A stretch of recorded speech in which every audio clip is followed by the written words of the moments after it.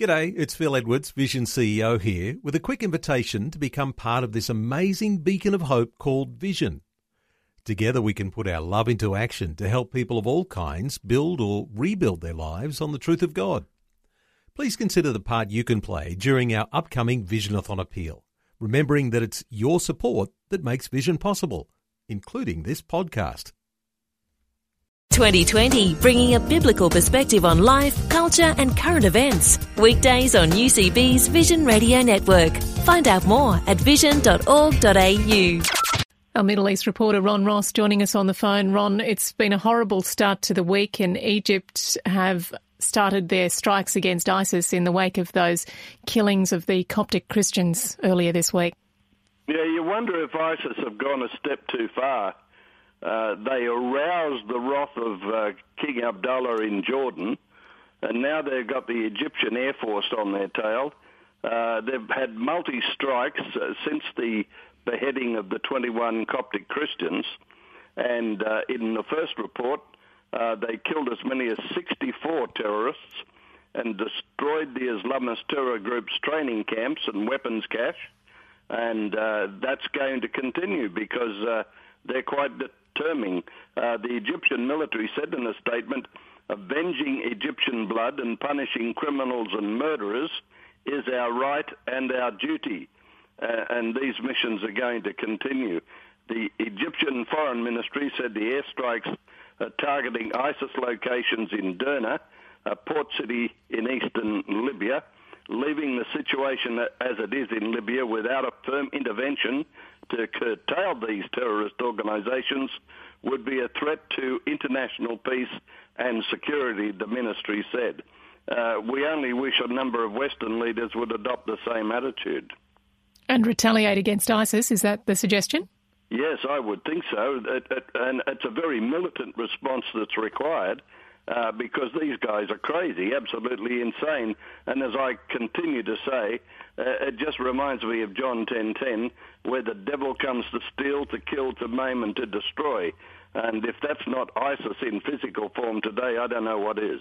Yes, so certainly there's a call there to prayer above anything else, isn't there? Absolutely, and there's been a call to say that the church militantly needs to become participants in prayer and fasting and intercession and drive back the powers of darkness in the heavenlies and allow the militaries of the world to take the victory physically. On the issue of fighting by force, Egypt has decided not to go to the US to get their jet fighters now. They've switched to France. This is an amazing switch because the United States have supplied billions of dollars to support Egypt and their armies. And so far the US is saying it's not concerned, but they said Egypt is a sovereign country and entitled to make their own decisions. But on Monday, France and Egypt signed a first foreign sale of a French-made fighter for $5.9 billion, and it's just the start. It's a 24-jet deal and indicates the seriousness that Egypt takes with having their Air Force well-armed. Washington is a long-term partner of Egypt and gives about $1.5 billion in aid every year, including $1.3 billion in military assistance.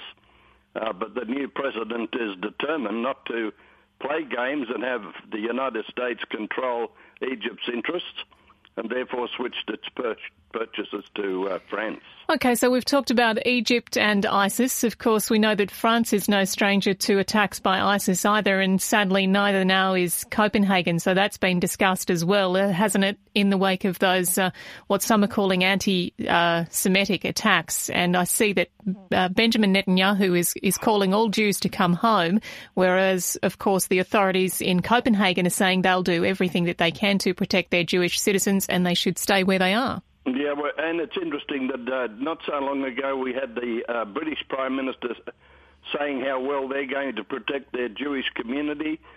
We had the French Prime Minister talking about how well they were going to protect the Jews in Paris. We've now got Copenhagen saying they're going to protect their Jews. And we've seen now that there is a general warning that there is a major war about to break out right across Europe, even to the point where Poland are spending a fortune on getting their army ready for what may be a confrontation with Russia over the situation in the Ukraine.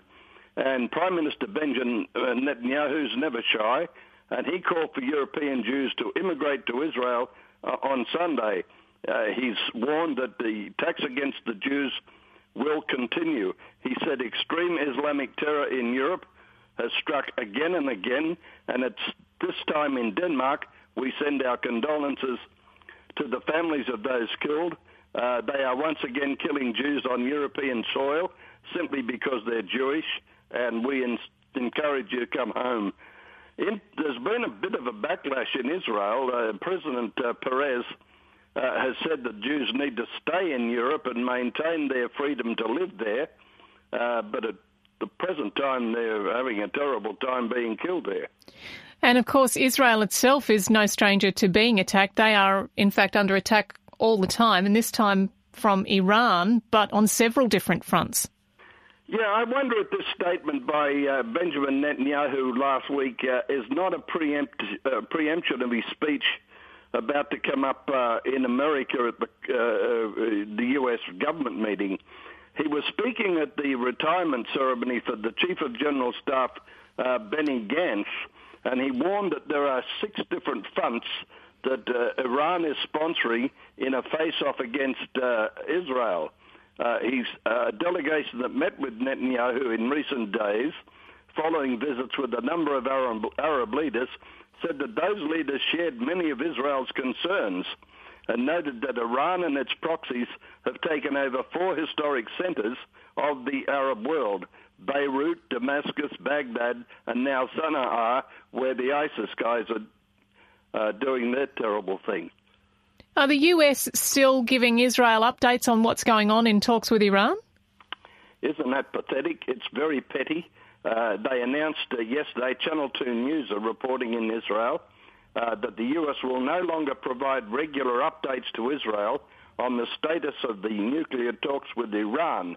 Prime Minister Netanyahu hit back today, and he made a statement saying that if the talks with Iran are going so well, why is the Obama administration making it such a secret deal? If they've got something to talk about, if they've got positive reports to make, they should be doing that. Wendy Sherman, the Undersecretary of State for Political Affairs and head of the American negotiation team for talks between Iran and 6 world powers, and Susan Rice, President Obama's national security advisor, said they were disconnecting their contacts with Israel's National Security Council. I think that's disgraceful.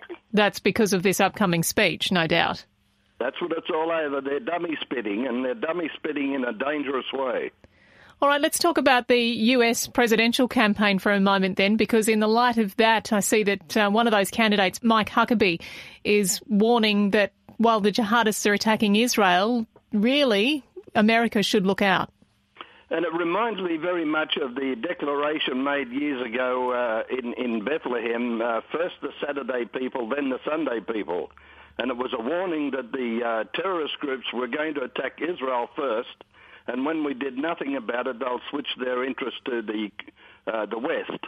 Mike Huckabee was making a statement on television that Netanyahu absolutely should address Congress, he said, because Iran has become a global snake.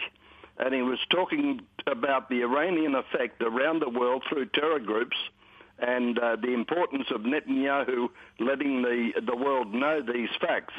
He said that he'd visited Israel on numerous occasions and found them to be supportive and cooperative with the United States, and the only ally that the United States has in the Middle East. He said there is so much history, but not only that, politically, there's no place more interesting and at times more amusing than Israel, he quipped. He said what happens in Israel makes U.S. politics look comparatively sanguine. Apart from shared values, Huckabee also underlined what he saw as shared interests and existential threats of Israel and the US. He said we have common enemies and we should unite to fight them. But he's already been proven to be correct, hasn't he? Because there are attacks happening against Jews, and if the homeland of Jews is Israel, then it already is happening in the West, be it in America or in other European countries. Yeah, he made the famous quote now. He said he called on Americans to understand that Israel really is the canary in the coal mine, a very popular saying. What a lot of Americans don't appreciate is that Israel is not the ultimate target of Islamic jihadists for annihilation. Many Americans think that if Israel would be destroyed, it would be a shame, but it wouldn't really impact the rest of us. But indeed it would, and it would seriously do so.